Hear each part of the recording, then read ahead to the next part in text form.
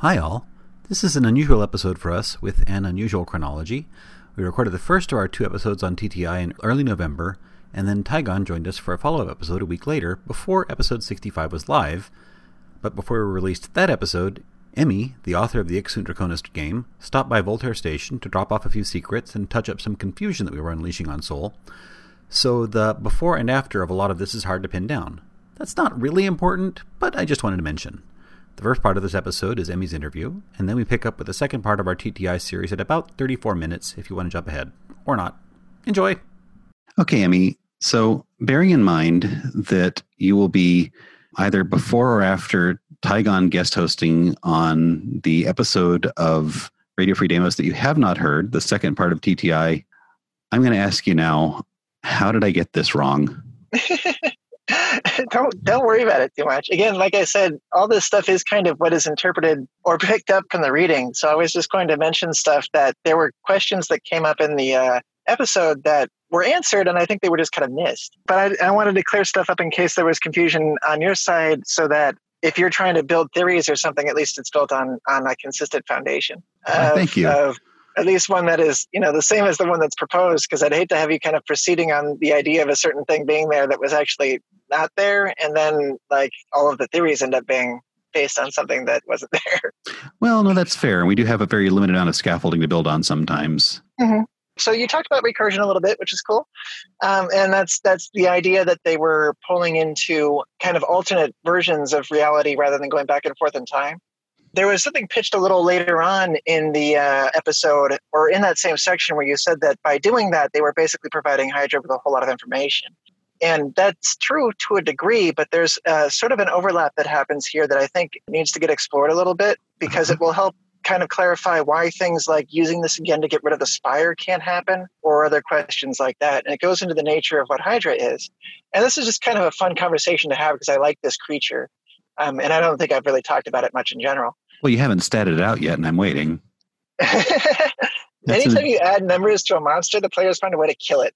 Yeah, I assume Hydra will be in the Book of Antagonists soon. It's there in chapter 13, goes right below like small gremlin monster, giant cosmic horror. It's alphabetical.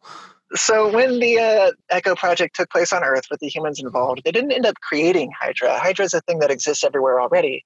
What they did is Echo opened up this kind of sound tunnel, call it a tunnel into space or whatever you want to call it, that was reaching into other realities. And it didn't really do anything. You could enter it, and you would end up being mutated and warped and destroyed because it was another reality and they didn't know what they're going into. Yeah. So that was unpleasant. And some of this is kind of suggested by just the doorway nature of the monolith and early experimentation with it. And that was sort of what it was doing. So they discovered fairly early on that you can't really send people in. They don't come out right. Or they don't come out at all. They turn into foxes. Yeah, it's just like the internet. So they started shouting into it. They sent signals into it. They started looking for people. And at one point or another... Wait. Did you say they sent signals into the monolith to find other people in this other reality? And other life forms. They didn't know what they were going into, so they were sending signals. It's the same thing we send signals into space, right? To see if anything answers. And eventually something did, in the form of exploding somebody nearby and using their blood to write a message. The message were other glyphs on the floor.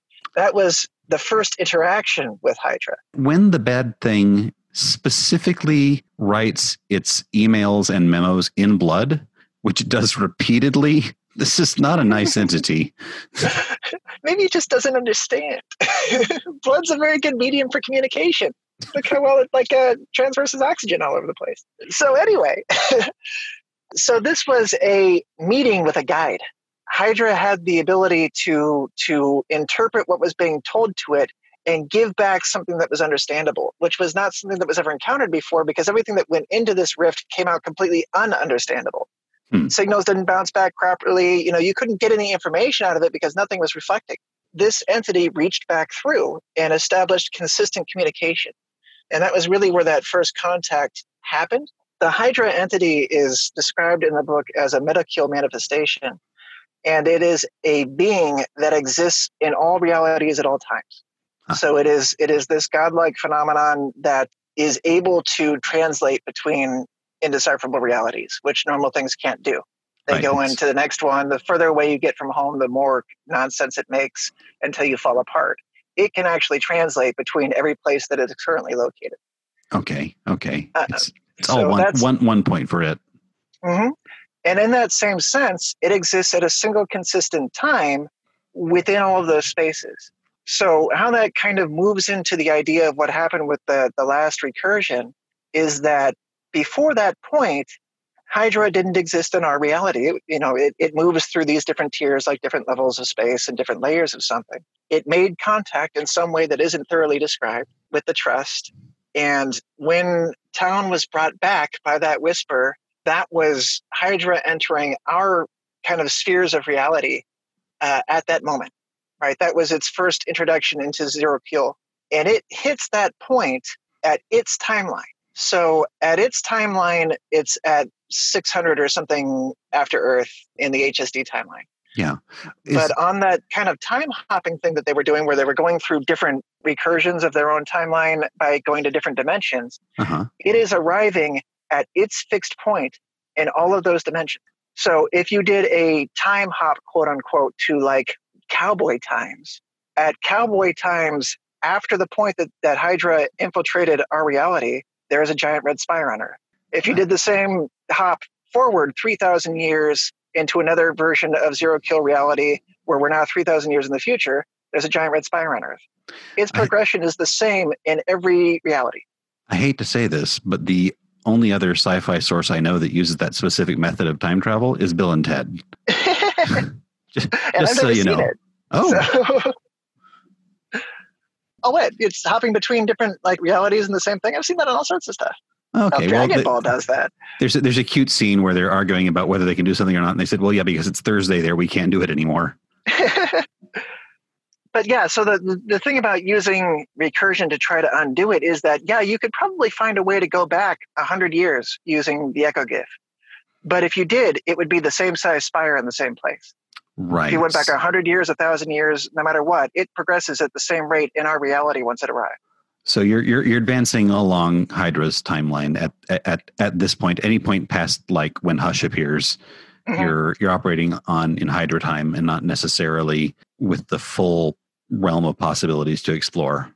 That's basically TTI's big, oh shit, we messed this up. It can't be undone. It has to be beaten, and you're trying to fight a god. Huh. Okay. Well, no, I don't feel so bad about having missed that bit of cogent information. So that's that little bit. Why the space magic is sold publicly. So this is a thing that it comes up a lot, right? People kind of wonder why the thing that explodes people is sort of sold out in the open. And the thing about it is presented publicly as like, I don't know, call it like a lighter, right? If you're buying a lighter has a certain thing that it does, and it has a certain level of energy output that is consistent with its function. And we understand one to be a factor of another. The amount of energy that the thing has puts out a consistent output. You click the lighter and it's got enough fuel on there and it makes a little flame. Okay. And that's how they're presented, because in the vast majority of users, that's how it works. What is not really explained is that same device, that same lighter, can also blow up a planet. And there is no separation between the one that blows up the planet and the one that sets the little fire, except for the person using it. Huh. And the only way for them to study said event is to look for people who can use it that way. That doesn't seem very ethical. Of course, we've had the conversation about ethics before. Yeah, not very at all. But they need to, it's such a rare thing. It's not, obviously any player character could take it, because otherwise, nobody plays the Star Wars game if Jedi isn't an option, right? Yeah. So it needs to be available for player characters, but the percentage of people that actually have Radiance is supposed to be really, really tiny. So they can't just grab a blanket control group and give them all implants and say, okay, we'll see which of you 100 gets it, because nobody's going to get it. They have to grab the entire population to look for the people that are actually going to get it and then study them, which is one of the reasons why they own all of Europa. And probably one of the reasons that, oh gosh, I can't remember, the current head of Spyglass? What is her name? The little aardvark girl. The little aardvark girl? I don't recall an aardvark. She looks a little aardvarky in the color text in core extended, and I'm totally drawing a blank on her name. Elsie? Yes. Yeah. That's probably why Elsie was such a hot commodity in the core extended color text. A bit, yeah. She was a monitored experiment, among other things. But she's also a born child of two users, and that will occasionally result in funky stuff. In this case, it resulted in the Haunted Shadow. So they wanted to kind of keep an eye on that sort of thing. Because of the overall age of implants, you don't really have a whole lot of radiants that are breeding. They have tried events to try to sort of hook them up to create a child of two radiants so that they can study them. But it only works so well. That again goes down to the darkness of how you want to run your setting. This is the same kind of concept that, what was it? I think B5 had for trying to breed psychics. If you start forced breeding plans between psychics, you might get a better psychic. But she was just the product of two radiants. So, and she ended up with something strange. She had the wacky shadows, so they were trying to study her, and she is away from them now. So what I have learned is that it's not so much that the agitation implant can cause a fireball the size of a small planet, and therefore we shouldn't use it, or that it's a threat to civilization. It's that it has the potential to do this in a small, select number of people, and wouldn't it be fun if we could figure out who those people are so we can collect them for later? or figure out what trait is causing it. That's the big one right now, is they have no idea what causes radiance. So if they can narrow that down, then they can isolate it, remove it, put it in certain people. They can control who has the power, which is ultimately the goal of any kind of organization, is to control who gets to have power. We found the shared trait. Corporate structure. We found the shared trait. They all have PC tattooed on their forehead. Yeah, I mean, that's one of them, right? But yeah, they're trying to figure out what they have in common. So that they can do that. And they are using all of Sol as kind of a breeding ground. And the big motivation behind it is that they need to find some means of fighting the big red thing, because otherwise there is no surviving. So we are doing scorched earth tactics at this point. Temper is, who is the Kermit, the current the current I know, I'm head of TTI. the current she's an Illuminor, which is a high-ranking position, and she's also the TTI Shadow president. And her goal, which is not really shared by many of her contemporaries, but her goal is to save the universe more than it is to save the solar system. She would like to, if it's possible, but she doesn't really know a way to. She thinks there might be a way to keep it locked here, which is a more positive option, because at that height in kind of TTI hierarchy, she's pretty well aware that there's a great deal of intelligent races out there. I mean, they have artifacts from deep dives into space and stuff. They've encountered other civilizations that are far, far distant. That is a very big picture approach. Right. But that's sort of how the really tall, big brains in the company are supposed to be working. And even then, she's kind of one of maybe two that are operating on that philosophy of, it'd be really nice to save home, but we should probably accept that home is fucked. And we have to go deal with saving the rest of the universe from this reality-consuming monster. Oh, how Hydra got to Mars. So it snuck a ride on the code that was sent up with the Paleman information. Oh, like there's a little comic about it in the staticky transmissions from Earth over 100 years?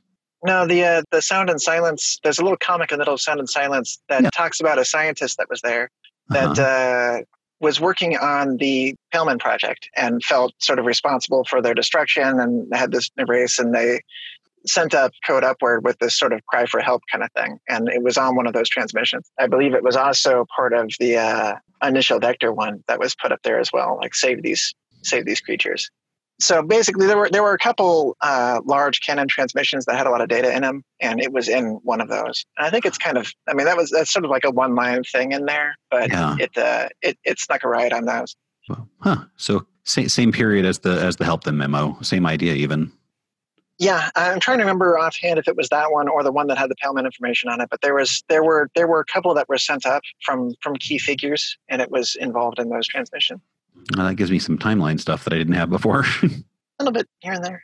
I mean, offhand, that's all I can really remember, and it's mostly because I see people make the "why wouldn't we just go back in time" argument fairly commonly.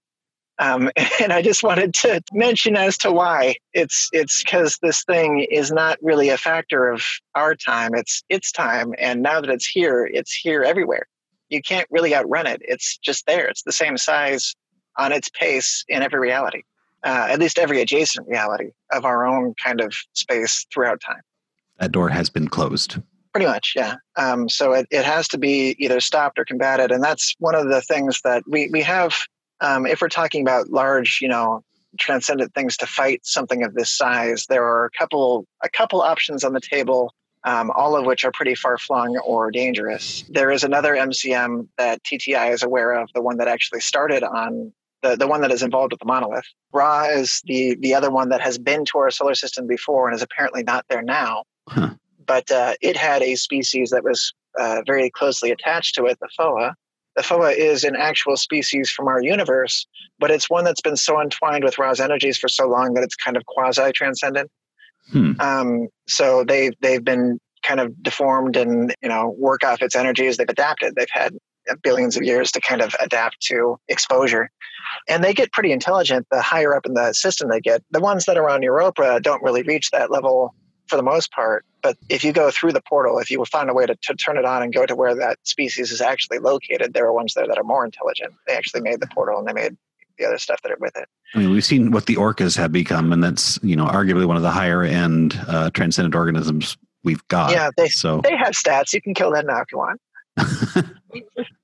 Or they can kill you. There's a scale of power to them, and they qualify as an entity that is capable of being dangerous at any range. So they approach with extreme caution.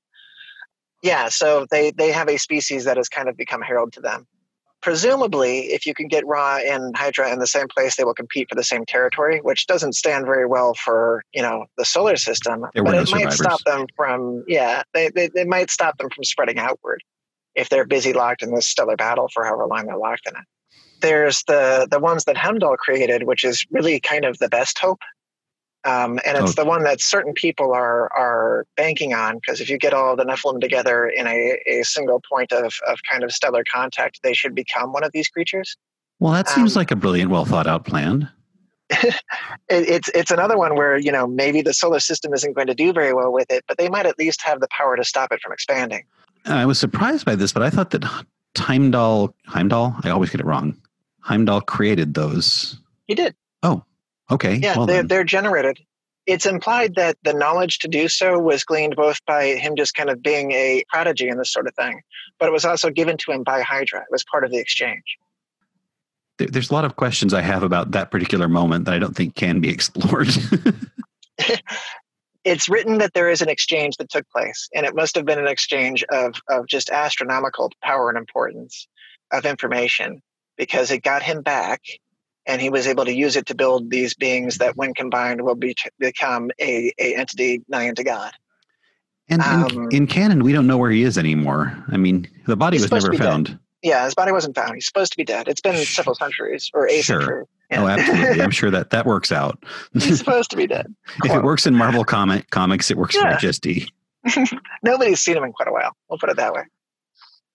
Tygon pointed out that there was PC rules for bioprobes, and I had missed that in the that was another one. We can just kind of clear up that vocabulary a little bit. Bioprobe is a general term used by all of the different factions to describe something that is manufactured to kind of higher biological levels than what is acceptable for a vector. Yeah. And it's, it turns you into kind of a different level of we need to monitor you kind of thing. Right, different legal status. Different legal status. As a vector, you're not allowed to buff yourself up to the point of being, dangerous to tanks without that being something that classifies you as something that is, a vehicular hazard. So you get this title of bioprobe past a certain point, and that's supposed to be illegal-ish, in that it's not something you can go down to a surgeon and say, yep, I give up my status as citizen, make me into a monster. They can't necessarily do that because you're dangerous at that point. But it's, it happens in the dark science labs, in the high military factions, and, it is a thing that can be done. It's just not supposed to be done. I think it's the word bioprobe that kind of gets in our heads, because that sounds kind of science fictional. It sounds kind of biological and a little bit body horror-y. And I think early on, like, my table kind of associated that more with strange, weird-looking critters that TTI generated, as opposed to just a catch-all class of semi-organism that was created. So it took a while for me to get to that point. Yeah, and you'll be happy to know that there's a little blurb about it in the next book, just mentioning that was an engineered term specifically to get people to not think of it as organic horror. Okay. Okay. So they chose that word because it was sterile. Okay. So we should imagine that in 700 AE, the term bioprobe does not carry around like the image of a lumpish Igor sort of thing or the orcas necessarily. It really is a clean generic term that just means created life. It's like car, there's Okay. trucks, there's vehicles, there's motorcycles and stuff, but they all kind of count as car. Okay, that helps. That helps. Yeah, I get hung up on connotative meaning, so there. The ones that do have the weirdness to them and the transcendent connections are specifically TTI's FOA-based bioprobes. So the ones that are built off the FOA DNA, and I don't even know that it's necessarily DNA. I'm trying to remember if I used a different term for it or if it was referenced that way or not. But basically, the FOA code. 3 strands, I'm sure. Yeah, it's science fiction enough. The alien code that is specifically owned by TTI grants it those extra properties. And they are still, quote, bioprobes, but they're unique in that they're FOA bioprobes. So the orcas are FOA bioprobes. The ships are FOA bioprobes. Technically, they're called ships because that, again, is a refinement of classification that shows that they're larger. Well, you're trying to sell them as well. Yeah, right. So you want them to know what they do. We were actually talking about this a little earlier when I posted that thing that you commented that it came a little bit too late. Timing. In that, all of these things are agriforms in that is a classification of bioprobe that indicates it's military. But you can have an agriform bioship versus an agriform cryptid that is a certain level of danger versus an agriform Gorgon class, which is another dangerous level. They're just levels of specificity. And the buildings, do they ever become transcendent on purpose? That's typically not a purposeful thing. Sometimes it happens anyway. Okay. There's various, it's kind of like the blue skies in that each building has its own life form and you can kind of do what you want to with it. But they are supposed to have a lot of various levels of consciousness in them. It's like having, hundreds of brains to run every floor or something like that. Much like you have random radiance within a population, you can have random radiance within a building too.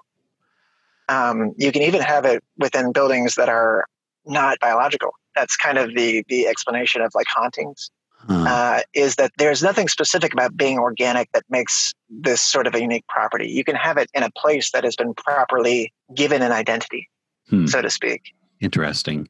Yeah, I know that at some point in time, I need to have a long conversation with someone about the more magical elements of the setting, because we do try and treat it as science as much as possible. That seems like the player character level of understanding. Yeah, more or less. The magic part, quote unquote, is a big part of the setting in that it just takes it out of sort of the this is only a sci-fi game and gives you a little bit more of that fantasy aspect to it too. But a lot of it is really the concept is trying to drop preconceptions about what certain things are imbued with what stuff.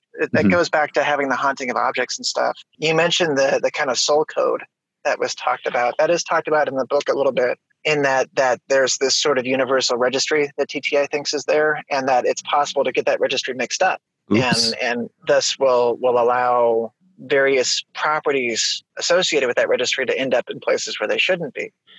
You see this mechanically in the game in the little quirk that allows you to kind of communicate with dead humans. You have the dreams that talk to you of times long, long ago. Yeah, that former morphism, now a quirk of some sort. Yeah, that phenomenon is associated with one of those floating registries getting attached to you. That same thing can happen to places, which results in basically that place being kind of haunted. Interesting. It can happen to objects that have a lot of kind of importance to them. So you're talking about like I'll just make one up, right? Say there was a gun that was passed down through a family for 3 generations that was this sort of, peacemaker, beloved artifact, and it resonated with somebody in a certain way through radiance or through some kind of exposure, and whoever it was that possessed it kind of ended up being attached to it. How do I get a haunted Ray Blade? That was actually something that was considered. I was pondering putting into the game, and it will probably be mentioned at some point in the next book. But I didn't include it as a mechanism because everybody would want it. Yes, there's supposed to be Sammy, a kind of degree of rarity to this. I want this. Yeah, but yeah, it was a thing. So there's some surgeries that TTI offers that are way beyond the pale. Like you can start getting interplanetary travel as a surgery, void hide, void breath, void whatever. The sequence of things that makes you like a transplanetary being. Mm-hmm. Is there some point, I've kind of thought that when you start putting out more energy than you're capable of drawing in, you're probably dipping your toes into transcendent energy somehow. Is there some point where you become a semi-transcendent organism with those things? They're so big. Sort of, but it's not because of the physical changes, right? So the void breath and all that stuff, that is phoa organics, which allows you to do things like exist out in the void without freezing and things like that, because as biological life forms, they can do that. That's just sort of something that they do. So TTI found a way to tap into that to allow vectors and stuff to do it as well. Great. But that on its own does not make you a transcendent being. It just kind of makes you kind of alien. On that same note, wouldn't this turn you into a bioprobe? Well, no, because TTI has paid off the right people. Right? Because any kind of legal classification is just a factor of money and power. Right. It's like the word insane has no actual meaning to psychologists. It's just a legal term. Pretty much. Yes, you become a far more alien than local being, but that doesn't necessarily make you transcendent any more than a completely normal vector who has happened to tap into transcendence would be even more transcendent. Right? So you have an avenue toward it through an implant. The implant doesn't really care about your physical form at all. It's more tapped into that registry number, which is why when you transfer from planet to planet and have your body completely broken down, you still have the implant when you come back. Right. Because it's attached to that registry number, unless you lose it.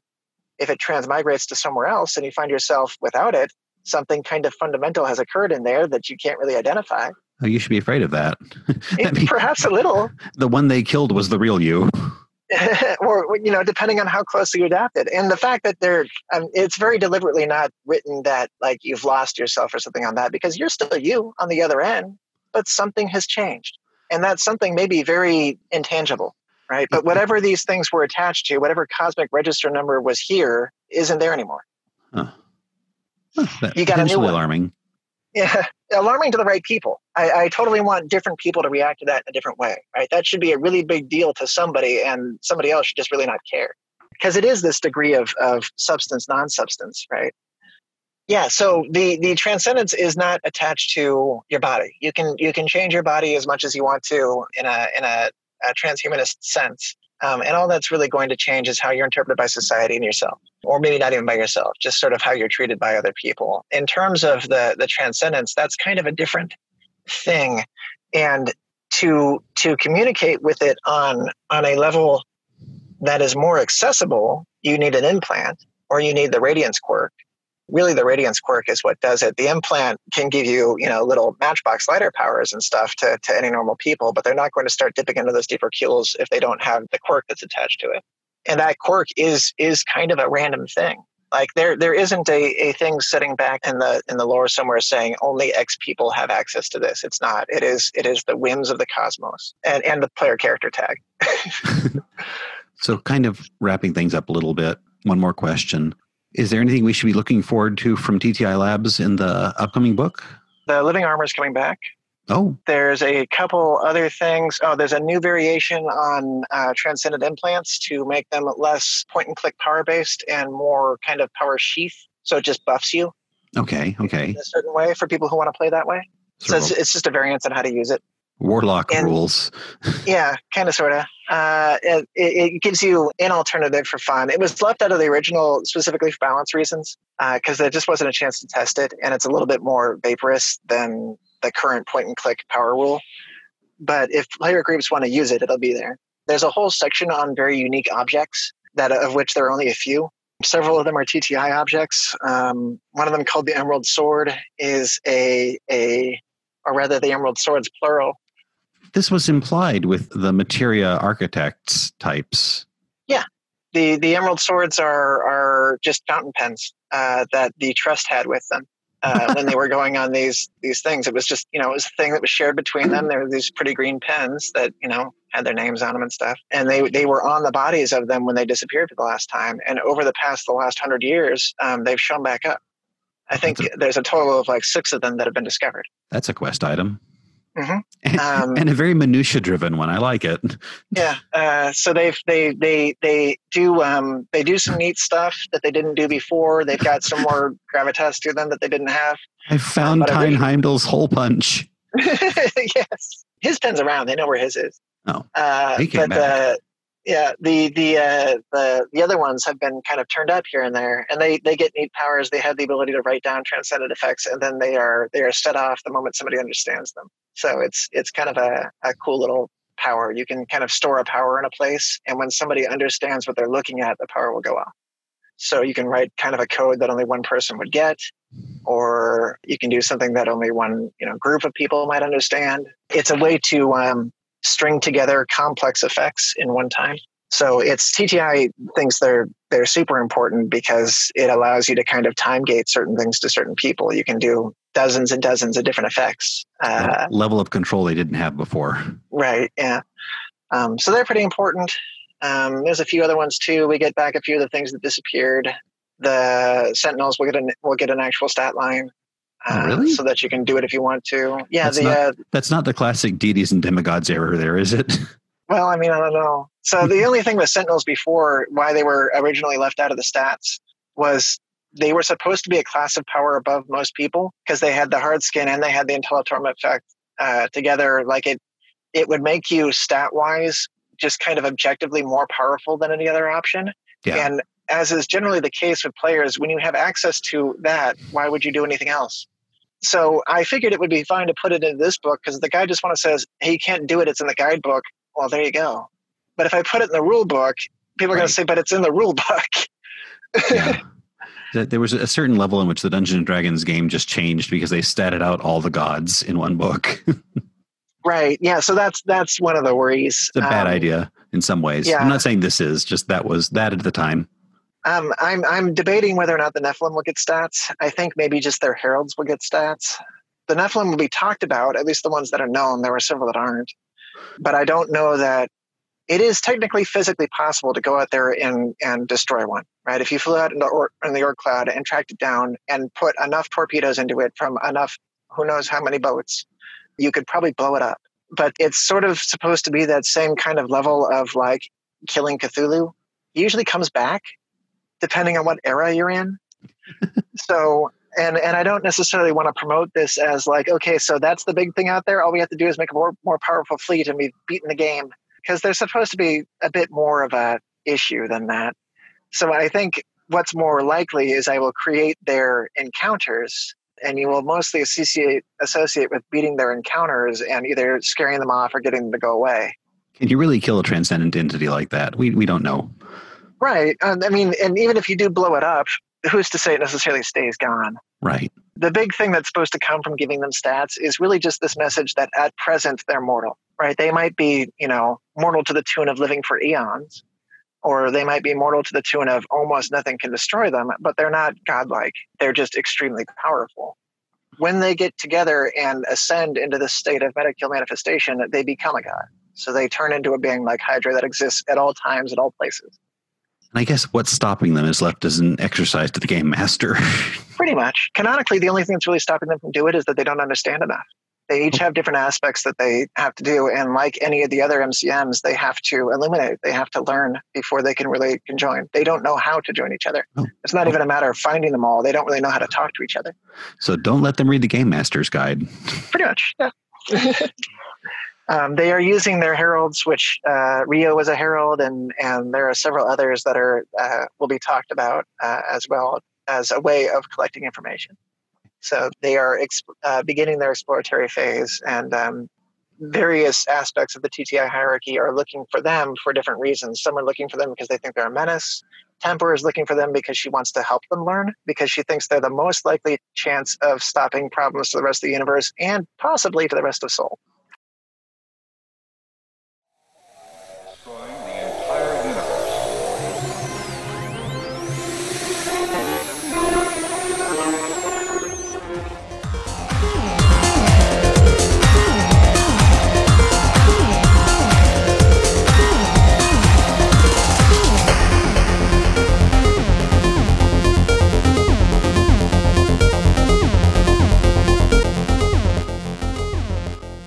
Welcome to Radio Free Deimos, an Ixu Draconis fan podcast broadcasting from a post-Deimos orbit on Voltaire Station. This episode is brought to you by Semi-Sentient Houses That Eat. You didn't ask for Semi-Sentient Houses That Eat, but we think you'll love them and they'll love you. Why, they're drooling already. This is the welcome mat, or moat. This is episode 66, TTI Town. With me this week are my co-hosts, Wines, and special guest, Tygon. Hi, guys. Howdy. Hello. So it's getting time for the pre-holiday shipping frenzy. Did everybody get the sample from TTI's new BathMat BioProbe line? That was a bath mat? I thought that was regenerating bacon. Oh, yeah. I was wondering why it was very hard to shave it down. That explains the weird smells. Mine escaped the box. I think it's lurking somewhere in the kitchen right now, but the floors are a lot cleaner, so that's good. It was so fuzzy, I put it on my bed. Oh, that was probably a mistake. Oh. Or a wonderful discovery. Now you're never going to get to sleep on the floor. It has taken you centuries to even grasp what we developed eons of your years ago. So this is our last episode of our Megacorporation series, and I think that's run from episode 45 to 65, so a big chunk of our time on the air and over a year of chatter. Yeah, I'm still really impressed by this. I'm always impressed that we have another episode in the hopper as well. It's like we don't have kids. It's so true. So that does make a kind of funny little break period for us. I think we're going to start talking about Blue Skies in the next major saga. Oh, cool. And kind of explore the environment of the Soul universe with some of the biggest, chunkiest space stuff out there. But I'm hoping that next episode and maybe the episode following, we can do a final lap around the Megacorp track and see if we've left anything out that needs to be covered. So we're asking our fans and listeners, all three of you, to suggest questions and topics and ideas specifically related to the Big Seven Megacorps that we haven't touched on yet. Maybe we'll be able to have a fun episode of 20 questions and playing catch-up and things like that in the near future. So you can reach out to us on Twitter at RFDEIMOS, radiofreedamos@gmail.com, or catch us on the HFC Discord chat. You can reach me at Khaladog, KHALADOG, on Telegram, and we'd love to hear from you. This will be a fun little interactive episode, I hope. We've received messages from their spaceships. For a while, it came in as just a lot of jumbled noise. So this week's episode is TTI Town, and we are going to be taking a tour through, well, TTI culture. The things you'll see there, things is probably the operative word. At some point in the past, we were going to talk about bioprobes, but we backburnered that topic. And I think this is probably the perfect episode to pick that up. Excellent. Makes sense. Yeah. So question one would be, what, in fact, is a bioprobe? And I think you'll get different definitions of that depending on who you are and where you are in Soul. It's something you need registration renewed for once a year. No, that's technology also. Yeah. Big weapon technology, at least. It is a very broad term. Yes, this is absolutely true. It covers a wide multitude of sins. It seems like it's the catch-all term for any artificial creature that is not a vector, or any artificial biological creature specifically that isn't a vector. And that does cover an awful lot of things in Soul. Okay, so any appliance that needs shots. Yeah, essentially, yes. Imagine feeding the dishwasher your plates. I don't know if we have dishwashers in space anymore. Lick it clean. That'd be kind of cute. Mm-hmm. So we're not dealing with just kind of these large lumbering things, although large lumbering things is an option. Any number of appliances, maintenance robots, some buildings themselves would count as bioprobes. Custom pets. I distinctly remember reading a line that says that a lot of TTI's pocket change comes from the selling of very cute bioprobes. Yeah, absolutely. And that's both going to be like urban architecture thing, like they call their bioprobe lights lampers, and that sounds really adorable. But also, yeah, little Tamagotchi things you carry in your pocket. Lampers. Where does that come from? Like lamp, like a table lamp? I bet it's a Miyazaki-esque animated light stand that bops around outside on one giant foot. Okay. Or something along those lines. It sounds a little ungainly, but kind of cute.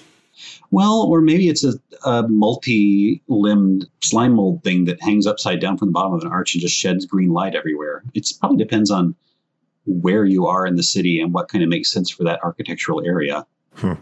Yeah, I was just kind of thinking lampreys, but I can't think why anybody would want to reference those. No, lamper. Lamper. Okay, right. Yeah. living traffic signals seems like the worst possible idea. So what's the difference between a blip and a small bioprobe? Oh, Jesus Christ. We're having the blip conversation again.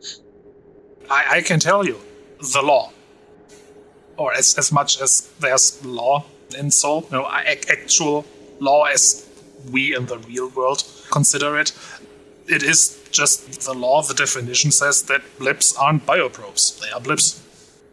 Okay. I think on the technical level, there wouldn't be. Yeah, blips tend to be built on a generally humanoid frame. They tend to not have powers and strengths that exceed a standard vector. But basically, they're a playable race that's vector-ish. Mm-hmm. But if you want someone that's a living plant thing, and that's your personal jam, you'd want to do a blip. Something that's very insectile would probably be a blip. Something that's just your unique take on dragon thing is probably going to be a blip.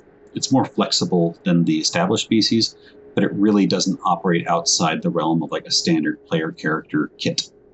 Okay. So it's not based on like intelligence or self-awareness. Because a bioprobe ship, that can be intelligent and self-aware, right?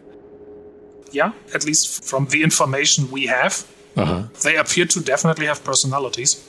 Generally, their level of intelligence seems to be described as kind of animal level, or at least that's their way of responding to things. But that may not be the entire story. And there's a lot of rumor that says they're much more intelligent than that. Mm-hmm. And even a very intelligent thing might have hard to determine motivations that makes them seem animalistic. Well, so like Tygon was saying, a lot of this is legal definition. Yeah. Blips are things that have rights like a vector would, or a cog, presumably. So I imagine that if you were in some sort of strange court trial where an inheritance was determined based on whether or not you were legally a person and you were some sort of far out there blip, then questions like self-awareness, motivation, intelligence would factor into it. It'd be a very sort of Star Trek-y trial sort of thing. Yeah. Are you really a person? Yeah, I have to wonder what the legal definition of personhood is when it comes to bioprobes. That must be a complex. How do you figure that out? Well, there are a couple of signature NPCs that are fairly self-aware bioprobes. We talked a little about them in the signature NPC episode, a year and a half ago at this point. That was Christmas 2 years ago. Mm-hmm. So there are a couple, and they do have personalities. And some of them have avoided being classified as vectors because they don't want that civic responsibility that comes with that. Oh, right. Jury duty. Yeah, exactly. Sorry, I can't show for jury duty. I'm in dry dock.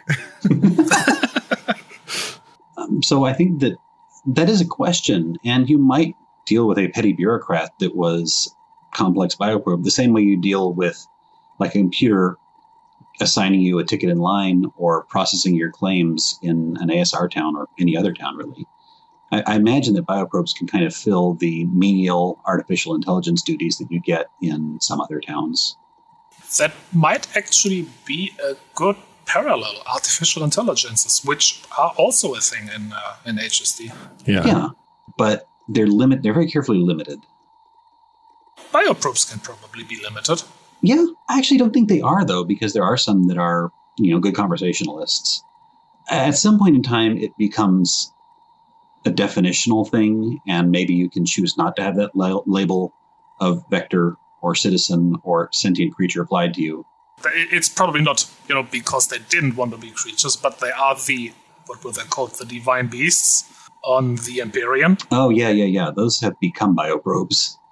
Yeah, there's this category of people that have transcended vectordom because of like extreme pulse type augments or technological augmentation or just centuries of life. And those are kind of classed as bioprobes as well. And that's probably more of a legal definition than anything else. Yeah. But you can grow beyond vectordom into something bigger and nastier. I've been doing a little bit of writing on the Dark Masters of Pulse. And I wonder what they have become and whether that is more classified as a bioprobe or a citizen anymore. If it's not a citizen, though, they don't have to be on the books. So that gives a lot more freedom. Yeah. So TTI is not the only. I mean, if a Pulse exec augments themselves to the point of being a boss monster, do they become a bioprobe too? Or do they have a different phrase for that? I think technically they would become a bioprobe. but I think the meaning of bioprobe depends on kind of where you are as well. Like if you were in Venus space and you never make it to TTI land, and TTI land is the place that has all these little surface organisms and things like that. They're not so common outside of there. Your definition of bioprobe might be orcas and monstrous building type things that eat people. If you're in a progenitus town, that is particularly going to be the case. Mm-hmm. So I don't know. Legally, the definition of bioprobe is probably something that's like semi-sentient but not vector. Mm-hmm. But that's a denotative meaning, and your connotative meaning may vary depending on who you are and what your personal prejudices are. Yeah, it's hard to say. Okay. Another just kind of question. I wonder, does TTI actively avoid using computer systems, or are bioprobes cybernetic? Is a bioship going to have conventional computer equipment installed in it also, interfaced with the biological part, or is everything biological? That's a definite yes on computers. Okay, good. That I do remember that from various descriptions, that they definitely have just regular computers for menial stuff. The inside of a bioship does not necessarily look very, very biological. Okay. For the convenience of the crew on the inside that are used to mechanical surroundings and not biological ones. It's probably also just a question of practicality.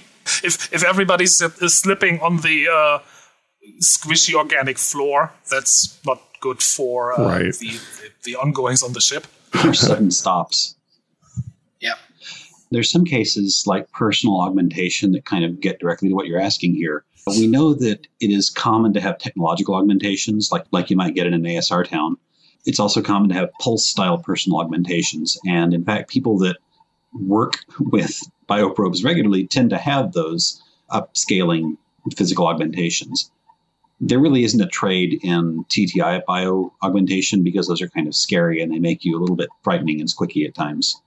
So I think that they, pragmatically choose, concrete architecture or bioarchitecture, cybernetic computers, electronic computers, bioprobe computers, depending on what makes the most sense, what fits their needs. So it goes all over the place. And integrating electronic components with bio components is like a major corporate role. I imagine it might also be out of simple convenience for the users. Because I'm pretty confident in saying that every citizen in Seoul is familiar in the use of computers. Yeah. If you suddenly need to train the crew of, not all of your ship, TTI has normal ships too, but if you need to train those in the use of completely new equipment, that might just be work they deem unnecessary. Yeah, so, pointless overhead. That makes sense. It probably takes a while to train a bioship into having a consistent GUI. Yeah. And biotech is just expensive, period. Bioprobe technology costs more. The luxuriously, like the huge Eiffel Tower style Spire of the Heavens, which is the largest living creature in all of Seoul right now, is exquisitely expensive. And if you go into a TTI town, probably the occasional bonework building is very much outnumbered by more standard megastructures and buildings. Concrete and steel is cheaper. You can print it with geomat, and it doesn't take that much work to set it up. Right now, at our current level of technology, biotech buildings and things like that are special cases. And I don't think there's any reason to assume anything different if you're talking about like a laptop or a console or something like that. There's also some unusual bioprobes that you get just in TTI cities. You'll get art bioprobes. There's a description of a bioprobe somewhere in one of the color texts that describes its millions of glowing cilia. And imagine something like that on a snailish pad that can wrap itself around a building or a structure and just cover it with twinkling lights and then wander off and do something else. You can get some really unusual and designed for aesthetic organisms deep in a TTI town. Yes, but what about the slime trail? There's a bioprobe that takes care of that. Okay, good. Or maybe it turns into jelly beans. I don't know. We're in we're in tech level 10 here. But playing around with that, I think, is one of those kind of gee whiz things that game masters really can enjoy and just use that to set a scene. There's also, in the color text that opens up the sound and silence chapter for TTI, there's a lot of information about bioprobes just kind of buried there. Like that they're psychically linked to their owners. They're very emotionally responsive. And I don't know if this is what you'd call psychic powers, because I kind of dread seeing that in a science fiction game, or just empathy, or maybe that's inductive signal being picked up somehow. I don't know. I believe the item in question here is a suit of living armor, though. Yeah, that's a big one, and it communicates mind to mind with its owner. Mm-hmm. But also, I think there's some implication that the large bioship that they investigate in that story also has some of that abilities. It can kind of pick up the attitude of the people there and respond appropriately. In the case of that short story, by killing itself. Oh, yeah. Killing itself and all of its crew.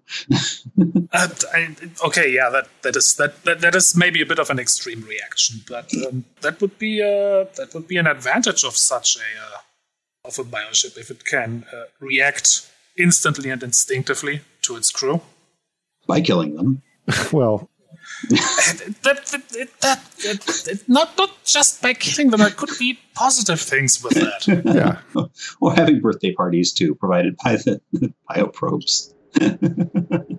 Yeah, I mean, you're laughing, but for example, and unfortunately, the only thing I can think of right now is noticing when you're having a bad day and playing nice music for you.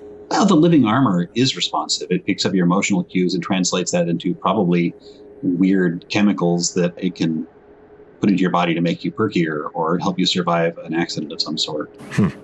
So there's going to be some back and forth there as well that is positive.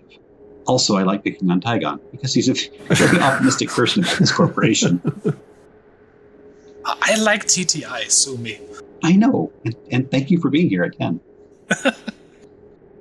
Just as a quick aside along that route, along that theme, I remember reading a short science fiction story about humans that were living alongside these kind of giant scorpion-like aliens in a very, very symbiotic. There you go. Humans in a symbiotic relationship with these very large scorpion-like aliens.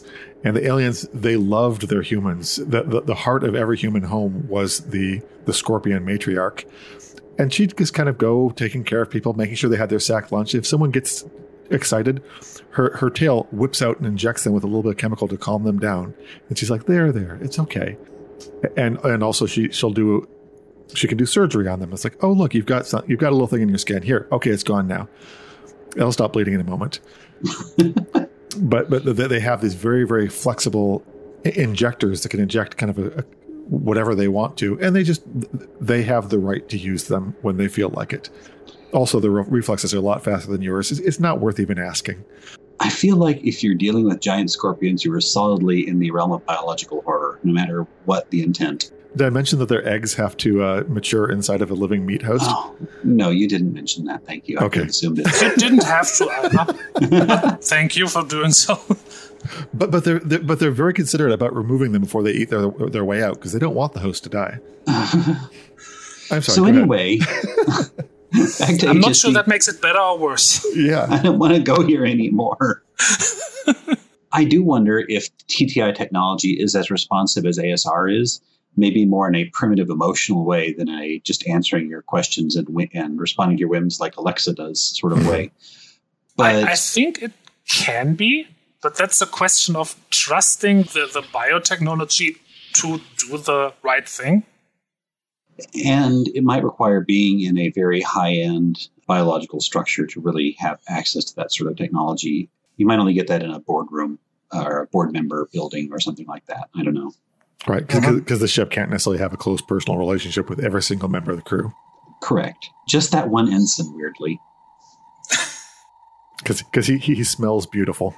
There's an interesting line I saw while reading through the TTI chapter, which is TTI is more angled towards the creation of new life and pushing the boundaries of what organic matter can do in general, like as compared to what Pulse does with their biological enhancements. So you are getting really cutting-edge, experimental, and frightening modification in this area, too. part of TTI culture, particularly on Europa, is the presence of the FOEA or FOE or whatever. FOA. Yepa.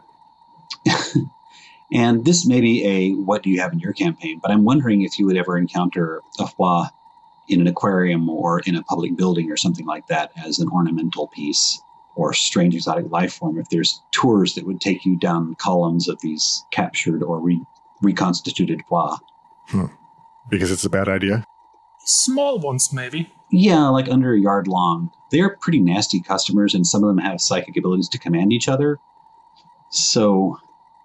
Yeah, but TTI created them, recreated them, and they probably found out which ones are, harmless enough to have them on display. Yeah, you hardly ever have Jurassic Park-style escapes. And if you do, that's what player characters are for. Exactly. And really, you shouldn't have been going in the sewers in the first place, so just don't worry about it. Oh god, the giant albino FOA in the sewers? Which is a really neat idea. I gotta write that down. Well, and there's veins under the surface anyway, so you're going to have some other weird things to deal with. Apparently, the underside of the TTI city has channels that carry mineral resources to the different buildings, and sometimes veins under them that really look like blood in the cutaway diagram we have of the town. Which probably only in the heart of a European city more than anywhere else. Yeah, like an entire city block of bonework buildings. Right. It sounds like you get more of this exotic construction material the closer you are to Europa and TTI HQ. So it may be more common in the Jovian system, like maybe you get this stuff on Ganymede a fair often, or some installations on Io, or maybe Callisto, the other inhabited moons. But getting away from that, when you get to Mars, you're much more likely to have just some minor structures and biotech enhancements rather than full-on buildings. And you're going to be in a sleeker, curvier Marsco installation for the most part. Yeah, you could see a bonework building here and there, more or less to show it off. Yeah, kind of define the space. Yeah, TTI showing off what it can do. And that is mostly what these things are for. They're impressive structures, but impractical, like certain large dogs. And again, that's my love for TTI probably coming through here, but I would not necessarily say impractical, but admittedly not any more practical than your regular building. Yeah, some places where a bonework building makes a lot of sense is in a very complex area where this one structure needs to connect with other structures, or maybe something that kind of fills the interior of a Venus cavern or something like that, where the space around it starts to become really critical to what the building's idea needs to be. Also, around a bonework area, you can get some very strange bioprobes, like bioprobes that form chunks of road or launch platforms for ships and things like that. They can be quite large and seriously institutional, architectural, industrial-sized creatures that can serve a lot of functions. Which is still probably less practical than just building a damp road. Well, it depends what kind of materials you have lying around, I suppose. True. Another side that people on Venus might not have seen so often is the more playful side of TTI. As a company that kind of values science, it does have a culture of novelty and discovery and little side quests and things like that that kind of reward people exploring things and interacting with technology in the terrain. And that's really neat. What are some examples of this? Well, this is kind of like the Pokemon running joke we've had in our campaign. Okay, yeah. Maybe there's a new type of bispot that's built into a bioprobe structure, and by activating it, you discover some new activity that it can create and do, or that it interacts in a special way. Or the Lampers is another example, these kind of public street lighting that can dance around for you or something. And sometimes they'll follow you home and be a part of your life after that and become like a pet or something for the first lucky 3 customers that discover one. When TTI releases some strange new critter, I mean, maybe it's just an art panel or something like that. When it releases one of these things or a number of these things in a zone, TTI will say, hey, come and explore. There's this new wireless hotspot creature that you can find. And the first lucky 3 people get a branded toggle, or maybe they get to take one of them home with them. I don't know. But it's very playful. And yeah, that kind of Pokemon pocket pet sort of idea is there too. Definitely, yeah. And are these kind of little custom life forms, are they tolerated pretty much anywhere? Or are they kind of, do people only trust them and put up with them in TTI areas? I am pretty sure that when it comes to the cute ones that would be considered more like pets, those I would say are probably tolerated pretty much everywhere, because with as much crazy things that TTI does, custom life forms, at least to some degree, custom life forms are nothing new in Sol. That's a good point. So think about the recent craze for large, stupid series of concrete animals that are brightly colored and painted. Like in one city, we saw these giant ponies everywhere that were colored and painted. Or we went to a nearby tiny town and they had hippos that were colored and painted all the time. Okay. It's public artwork that takes the form of a creature apparent. And you could imagine a Marsco town or an ASR town or someone just requesting these to make their streets more interesting, to provide, like for a high-end shopping district, an interesting alternative to public transit cars or communication equipment or buy spots or something. Maybe it made sense as an installation for a given community to have these things. Maybe the security guards are wandering bioprobes that can take the form of hedges when they're not active. We don't know. It's a technology and a product that can be bought by any community. And I really like the idea of the security hedge now, and I'm going to hold on to that. One idea I had was within a building, a guide creature, if you want to find a certain person, there would be a nest of these little creatures, and you would say, find that person. Mm-hmm. Oh. And that would be this cute little... I was imagining them sort of ferret-like. They would scuttle off because probably through some connection with the building know where that person is, and you would follow them, and they would lead you to the person you're looking for, and then you would give them a little treat, and they would scuttle back to their nest. And they make a high-pitched trilling noise. Of course. Yeah, I see it. They hop in a pneumatic tube to be sucked back to their origin point. It's the ferret tube. An interesting minor thing about the TTI bonework megastructures, they are not 3D printed. And that can have some interesting game effects and security effects because a lot of intrusion technology is based on breaking down these 3D printed things, which form the backbone of most architecture. Oh, good point. A civic building or a corporate HQ, that might be bonework just because it's unbreakable technology. Okay, right, because there's stuff that, like magic stuff that can dissolve printed buildings. Okay. Right, or let you phase through it, something like that. That's a good point. Yeah, and if you break through a wall in a TTI installation, it's full of eyes. I mean, not specific eyes, but creatures. Yeah, well, they mention eyes. Fair. Okay, the eyes is bad publicity. They do leak, though, regardless. You can't get around that. Mm-hmm. When there's an accident in a building, in a bonework building, in a TTI zone, a lot of the local bioprobes will drop what they're doing and come to defend it. And that is a different sort of behavior that you get with the friendly neighborhood bioprobes because they're acting aggressively and offensively or defensively. Huh. And that's a different side of TTI, and it can be kind of intimidating and frightening because you don't know what programming they're actually acting under as well. That might be a survival response rather than programming. Interesting. And also, sorry, what do you do in a crowded urban area when your enormous mall surrounded by things on all sides has puppies? Aw, mall puppies. Yeah, where are they going to go?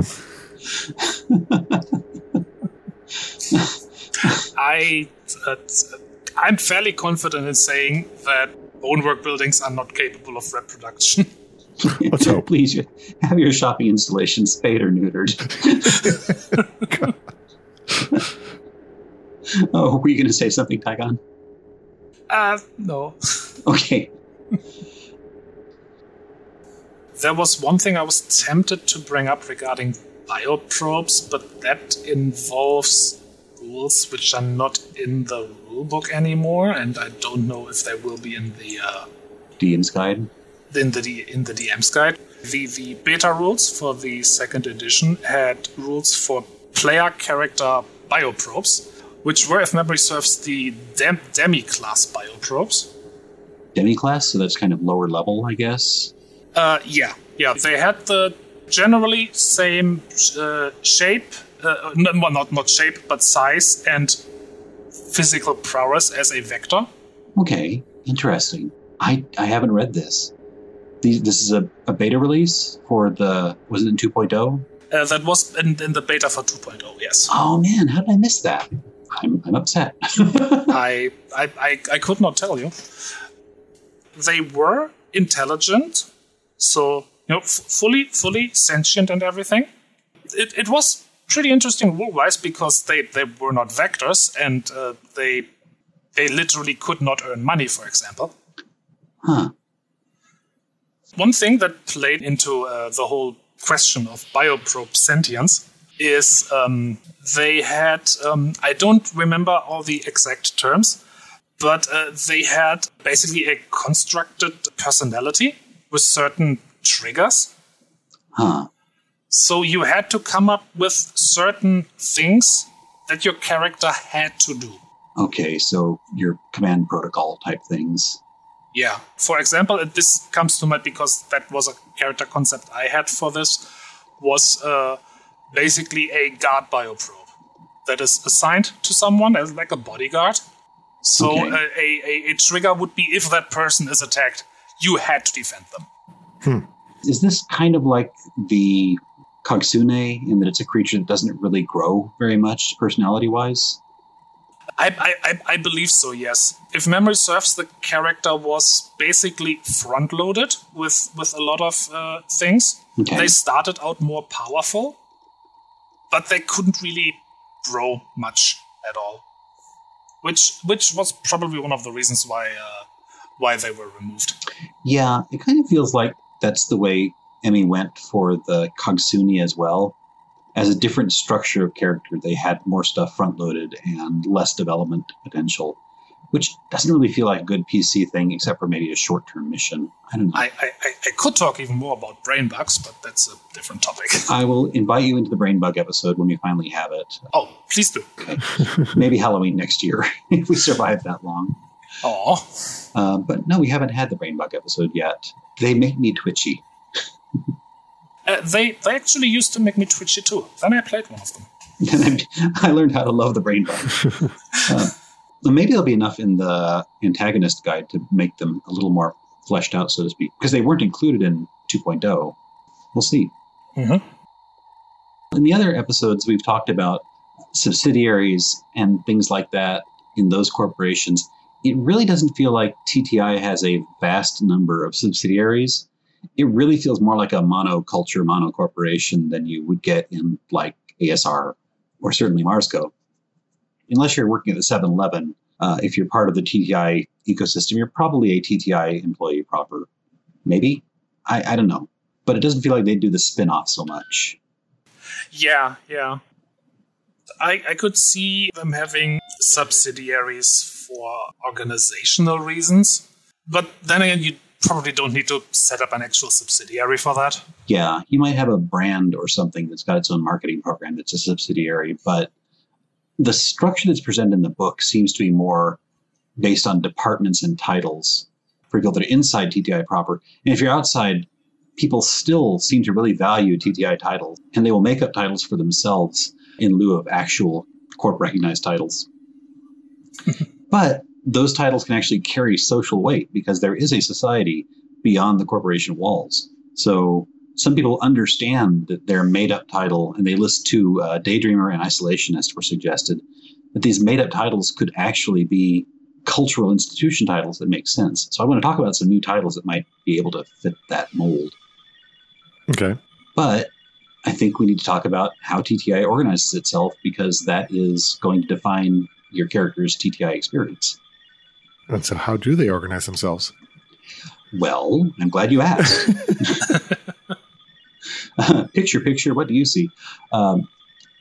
It seems like there's a bunch of large departments. Well, there's a bunch of departments, and they're kind of loosely batched into 3 uber categories.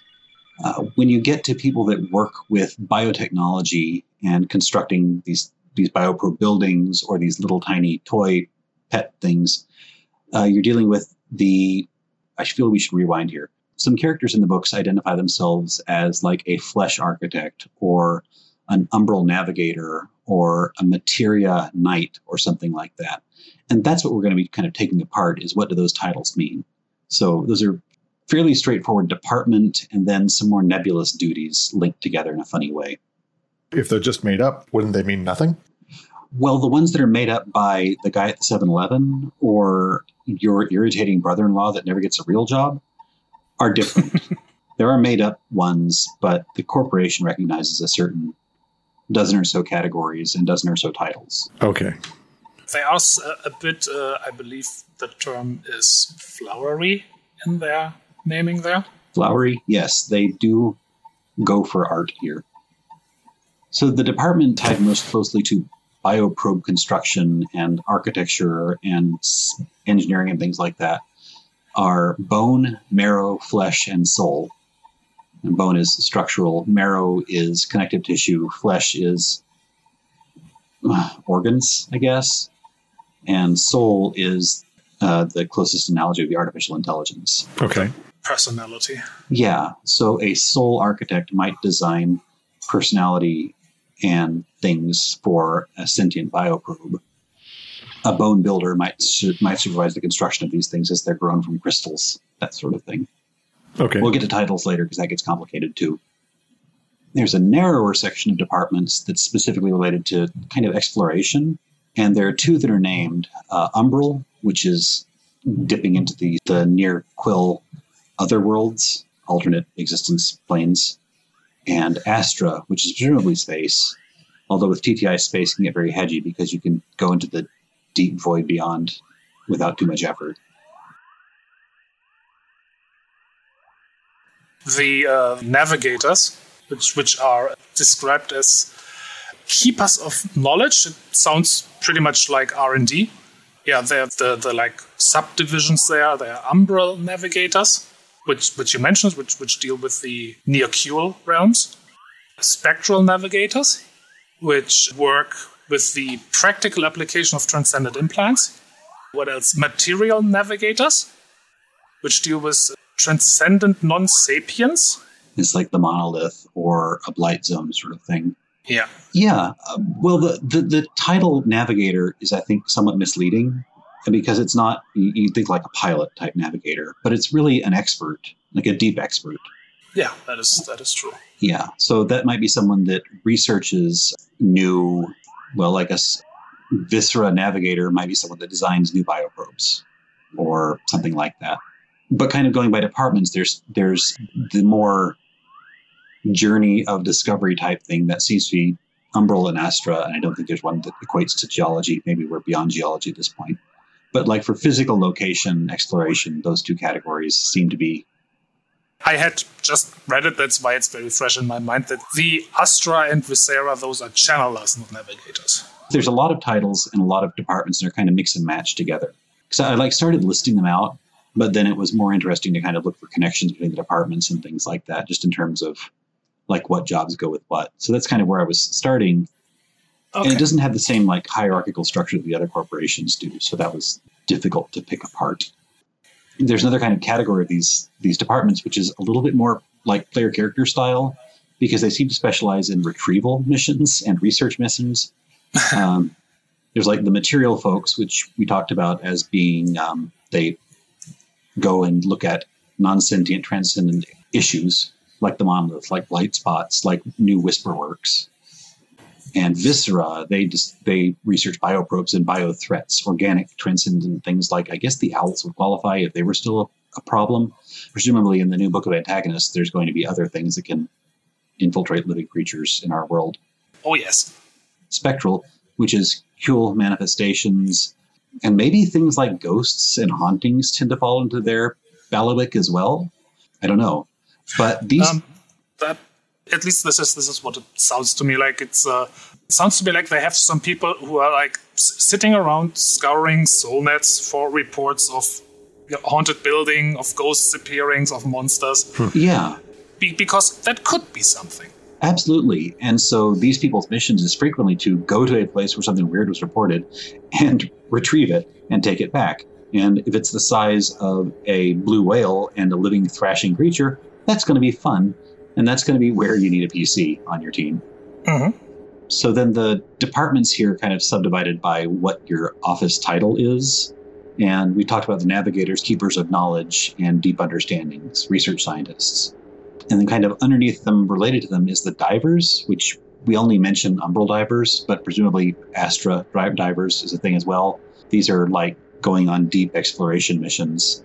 I imagine there's a category of diver that goes under Europa's surface occasionally. Literally a diver, but we don't have a name for that. I was about to say, yeah, those are called divers. We call them seals. But yeah, literally a diver in that case. Scribes are a category that kind of keeps records and catalogs, which sounds super fun. Artificers are inventors and creators and developers, which is that sounds like a good PC role as well. The party's contact person in a TTI institution might be an Illuminar, and that's kind of a project manager type, which any of these departments might have one of those. But they have a strong slice of things Vector was not meant to know, and deep corporate secrets and lore. So they're scary people, and usually kind of weird. Like, that is where the eccentrics go, in this kind of middle management level. Their knowledge is scary. The kind of people you keep around because they know or do stuff nobody else can. Right, very special skills agents. And I don't think that's really a good PC role, because they're like local expertise in some ways and institutional resources. Mm-hmm. Maybe a very end game player character. I could see that, like when you evolved in your understanding or something. Yeah, but generally I agree with you. That would be more an NPC that is, like you said, that is a contact person for a PC group. The channelers, that seems a little more down to earth. These are public agents, basically. They are kind of general middle management / staff doers in this organization. And a channeler is frequently an acquisition expert, which strongly implies PC. Okay. There's a subcategory of channeler called the Knight, which is a channeler with a weapon. More or less, yeah. Yeah, more combat-oriented and more secretive as well. But then you get into some of the specific pairings that the book talks about. The Sol Architect that designs artificial intelligence for bioprobes. The Materia navigators that learn the inner workings of the monolith and go slowly insane. The Astra channeler, that is a bioship pilot, very complex word for that. And the Astra Knight is a non-bioship pilot that's got guns, because Astra is like their word for space, I think. Spectral channelers, they specialize in baiting and drawing the attention of Kuehl manifestations and pulling them out of hauntings and kiting? Is that what it's called? Right. Sounds like an awesome idea. This is terrible. The survivability level of this must be very, very low. Viscera channelers go chase after rogue bioprobes and bring them home and discover new biothreats and hopefully subdue them. If possible, I imagine. But I think you can kind of spin the wheel on this list of departments and the list of jobs and kind of find some concepts that are uniquely you. I don't know. And I kind of wanted to talk on maybe some non-canon and not corp recognized groupings as well, because the people in a TTI town, they like titles and they're going to make their own titles as well, even if the corporation doesn't recognize them. So given that there's these different levels of expertise broken down by title, I'm going to throw out Culinary Architect, because that makes me very happy. They build burgers. Wow. Massive, amazing burgers. Mechanical seems like something that should be in there as well, because there is electronics and things like that, and those people want their own titles that fit with the organization, although maybe the deeper, stranger stuff is taken on by ASR. Again, going on unofficial stuff, I'm going to float Transient, and this is my idea entirely, but that might be a category of people that identify as this that are focused on the sort of temporary cultural things like art, pop fads, cultural movements, the sort of moment-by-moment current events and news thing. Because what is an artist going to identify themselves as? It's hard to say. And then for careers like government management, education, therapy, when that happens, kind of the broadly social sciences and historians, something like a mind architect or a mind navigator makes sense there. Kind of a bucket for the more civil service and structural elements of society. Again, unofficial stuff. Community architect? In my notes, I wrote down cultural, but I thought mind felt... I like cultural even better. Both make sense because, what do you do for social research? And that is a category. That's marketing. Those are my people. Okay. Okay, yeah. Good point. But I don't know. I mean, those are some gaps in the structure that would be filled by the culture rather than the corporation necessarily. And for some new titles, I'm going to throw out locutor, which is an old word for speakers or communicators. That's a good one. Forecasters, because I wanted to have something more speculative than that, but I couldn't find one that wasn't magical. Apprentice and journeyman and squire are kind of standard guild titles that might carry, because the deep expertise titles are taken, but what if you're a student? Those would be good for I would not be surprised if a trainee for any of the knights would be called a squire. Yeah, makes sense. They do have that kind of slightly feudalistic Russian flavor to them occasionally. One group that we didn't discuss because they're kind of secretive is the Ruby Facet. They have the highest internal body count of any organization in Seoul because their job is to capture whispers. And all of them have been resurrected, a half dozen times or more. I don't know the kind of person that's hired for that job. They must be bonkers. And full of blood. And very full of blood. Probably also paid really well? I hope so. Well, also, what happens when you resurrect somebody that's been infected by a whisper? 50-50 chance he explodes in more whispers, and you have to resurrect him again. So you get these chain resurrections going on. I don't want that job. I mean, that's all I'm saying there. That's for interns. I imagine someone who intentionally goes for a job like that is probably someone who is very loyal to TTI. Or every high schooler.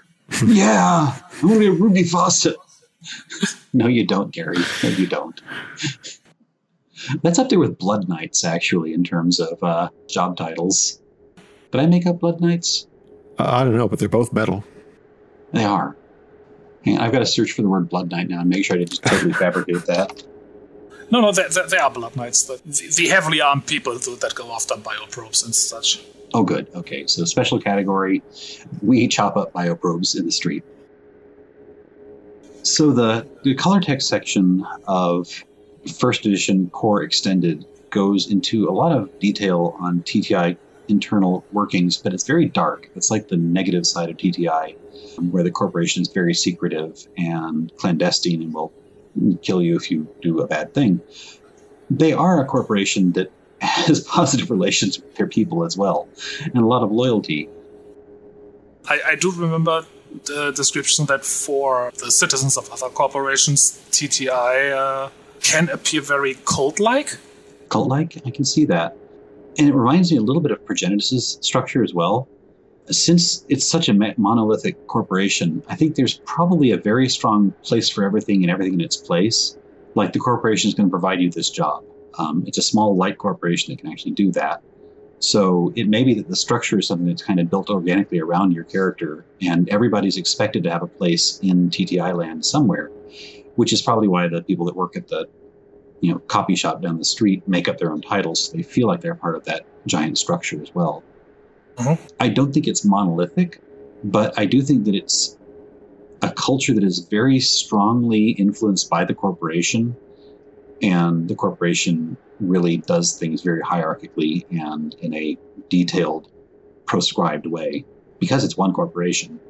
Yeah, I think that is probably at least in part because TTI has such a control over Europa. True, it is Europa for all practical purposes. Yeah, and I don't think any other corporation can make a claim like that, to control an area so completely. Yeah, I mean, that lets them create this kind of crystalline structure organization that their citizens kind of grow up in and expect to be a part of. It doesn't seem like it's rigid. It seems like the various titles that we talk about later in the episode, they seem to overlap and shift a little bit and provide wiggle room for people to pursue their passions. Mm-hmm. And I kind of get the sense there's like strong teamwork as well in those groups. Like they like their roles, they like their departments, they like their teams. Yeah, like you said, it's probably flexible. Probably not. If somebody turns out to be better suited for a job in a different department, then they probably just be transferred and not like, no, you're for this department, you stay here. Well, and if like the departments of bone and marrow and nerve and organs and soul, they can't exist entirely independently. So cross-training is going to be useful. I mean, you got to pick up skills from other teams. Makes sense. So I think it's probably more monolithic from the outside than it is from the inside because those membranes are permeable on the inside. One could guess. Yeah, that makes sense. Let's talk about superstition now. Is it really superstition if the Eye of Jupiter is watching you and is beaming out strange transcendent energies and there's giant killer whale monsters under the surface that create mass suicides? I don't know. I think we're not cleared to say. Yeah. TTI people probably come across as somewhat obsessive-compulsive, ritualistic, and weird. They have a reputation for being twitchy and superstitious. It is not unfounded. I think that is that impression that they are very superstitious is understandable because so much of what TTI does is difficult to prove or quantify with traditional science. And it's really more of an art than science anyway, so there is some magic in the works here too. On the subject of superstition, there's a kind of funny throwaway line that TTI views fear as a valid source of data and data gathering tool. So let's not underestimate that people might be sensitive to strange things, and we should respond to how they act and when they freak out, because that is another part of the transcendent ecosystem. We don't know. So these superstitions and weird terrors of things that lurk in the waves below are valid responses. Mm-hmm. If something scares you, there's probably a reason for it.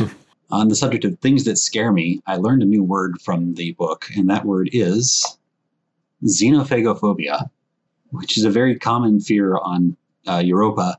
It's the fear of being eaten by a giant alien creature. I'm glad somebody came up with a name for it. It's a good word. There comes a time in each man's life when he can't even believe his own eyes. Well, after your description, I don't think I'd want to see it either. So all of this brings us to our usual segment on news and current events, the Something Awesome section. But I feel like that's going to be really irrelevant because of like the big news articles surrounding Europa right now. And it's rare that something so topical comes up. Oh, yeah. How very convenient. Yeah, Europa glows in the dark. We know it now. Not on the side that faces Jupiter necessarily, or the side that faces the sun, but in the darkness, it glows a blue-green because of radioactive agitation from Jupiter. Huh. Interesting. Yeah, I think we're going to be sending a ship out to investigate that and take glow photographs. Anyway, that seems like another way of making your Europa experience more strange and more frightening, depending on how bright it is, whether it's something you can see by or not, because Europa is barely terraformed in 700 AE, and so that would still be a part of the terrain there, which another recent article says includes giant ice spires as well in Europa's terrain. That sounds just awesome. Oh yeah, giant ice spires and glowing nimbuses. I love this. Well, Tygon, thank you so much for joining us. It is always a treat to have you here. I love talking with you. Wines, I'm married to you, so whatever. Hi, feed me. Okay. Nice to talk to you, Tygon. Yeah, I just want to say thank you for having me, and I would be very happy to come back sometime. Heck yeah. Okay, well, we'll definitely bring you in for brain bugs and catchy outro line. Intro music is Future Club and outro music is Tronicles, both by Sirius Beat. This podcast is copyright 2017 by Radio Free Demos and may be used in any not-for-profit project with appropriate credit and notification. Check out our website, radiofreedemos.com, that's DEIMOS, for more rambling, resources, links to official and fan-driven content, and our full catalog of episodes. And look for us on iTunes, Stitcher, and Google Play.